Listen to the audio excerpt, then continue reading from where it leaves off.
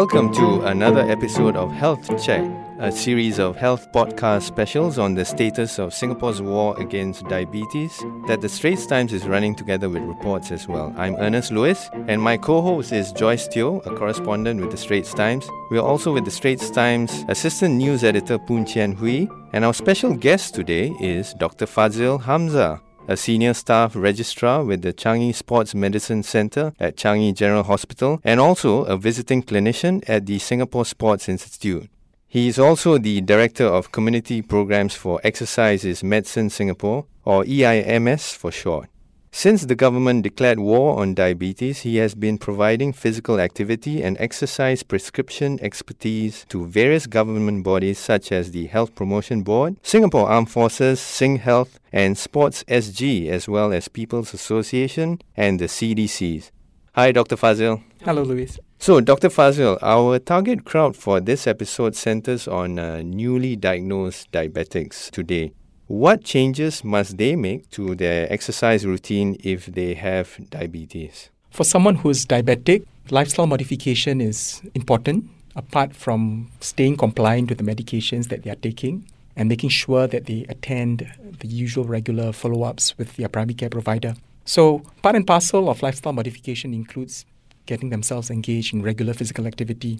Now, everybody wants to exercise safely to avoid any form of life-threatening complications that may happen when they are involved in any form of exercise. For someone with diabetes, this is equally important, or in fact more important. And the recommendations and the various changes that needs to be done depends from one individual to another. It depends on the control of diabetes. It depends on the medications you're taking. It depends on the current baseline lifestyle activity that you are engaged in. So for someone who has never been exercising, it is important for them to understand that despite having to achieve specific amount of exercise within a week, as recommended by the Health Promotion Board, it is important for them to start low, go slow. Okay. It is always a turn-off for them to be engaged in something so rigorous when they have never even started off with anything as simple as regular walking daily, for example. For someone who has been exercising, it is important for them to tell themselves that, hey, I know diabetes is a newly diagnosed condition that they may have, but it should not stop them from leading healthy lives and leading physically active lives. So they should still continue with their sports, they should still continue with their physical activities. But of course, certain precautions needs to be taken. For example, it goes as simple as making sure that they stay hydrated, making sure that they take their medications and they take their blood sugar levels before they start their exercises, and of course, immediately after they have finished and completed the exercises. And in between the exercise, it is important for them to know and to understand what are the various possible complications that can happen, and therefore the precaution that needs to be taken. Apart from that, other considerations will include having a suitable meal plan and having their diabetes medications tailored in terms of the dose and the time of which they're being taken. And therefore, this is the reason why it is important for them to consult and keep their doctors informed, especially if they're going to be engaged in any form of these activities.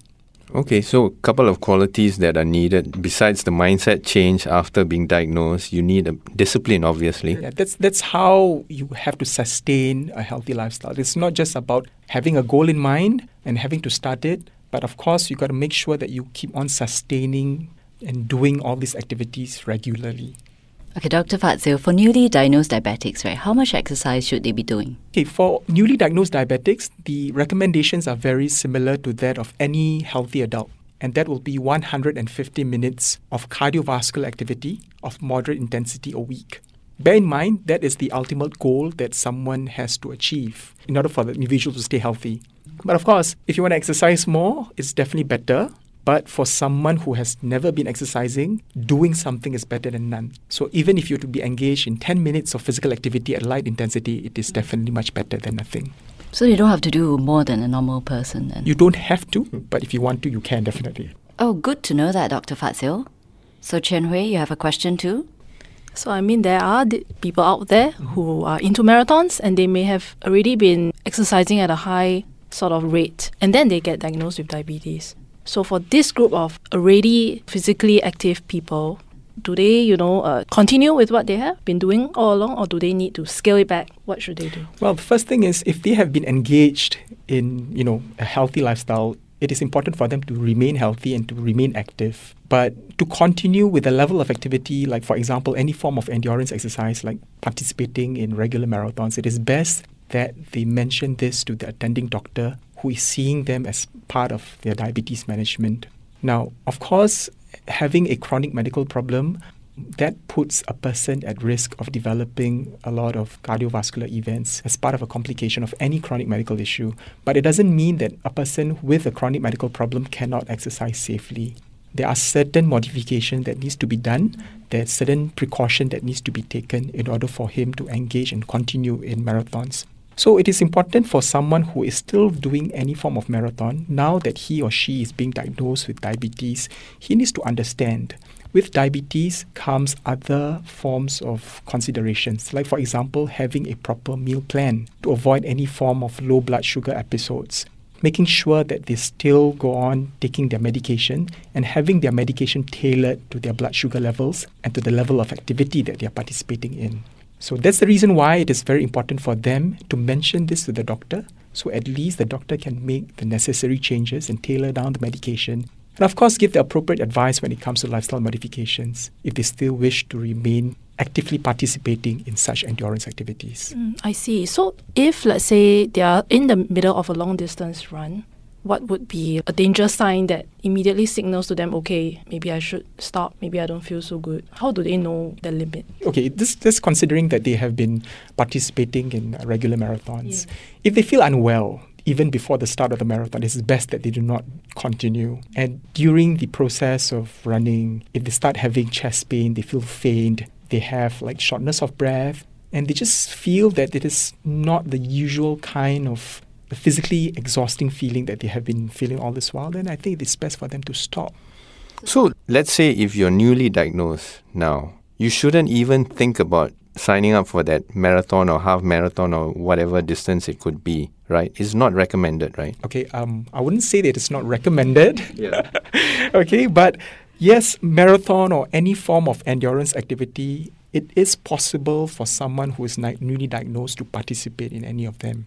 But before you actually sign up for it, it is important for you to inform the doctor who's your primary care provider so that the doctor can actually advise you accordingly, tailor down your medications and tell you whether or not are you exercising. Have you been regularly exercising to prepare yourself for such endurance activities? Yeah, so Dr. Fadzil, given that most people don't exercise, let alone diabetics, if you're newly diagnosed, right, what can you start off with? Is it enough to just run maybe 30 minutes a week? Well, I would say that if you have been sedentary all your life, if you have been physically inactive, start low, go slow. So I would recommend that you start off with something that is of low intensity. Examples of low intensity exercises would be, for example, brisk walking. So it's one of the simplest form of exercise, and of course not to mention one of the safest form of exercise that you can do at the vicinity of your neighborhood.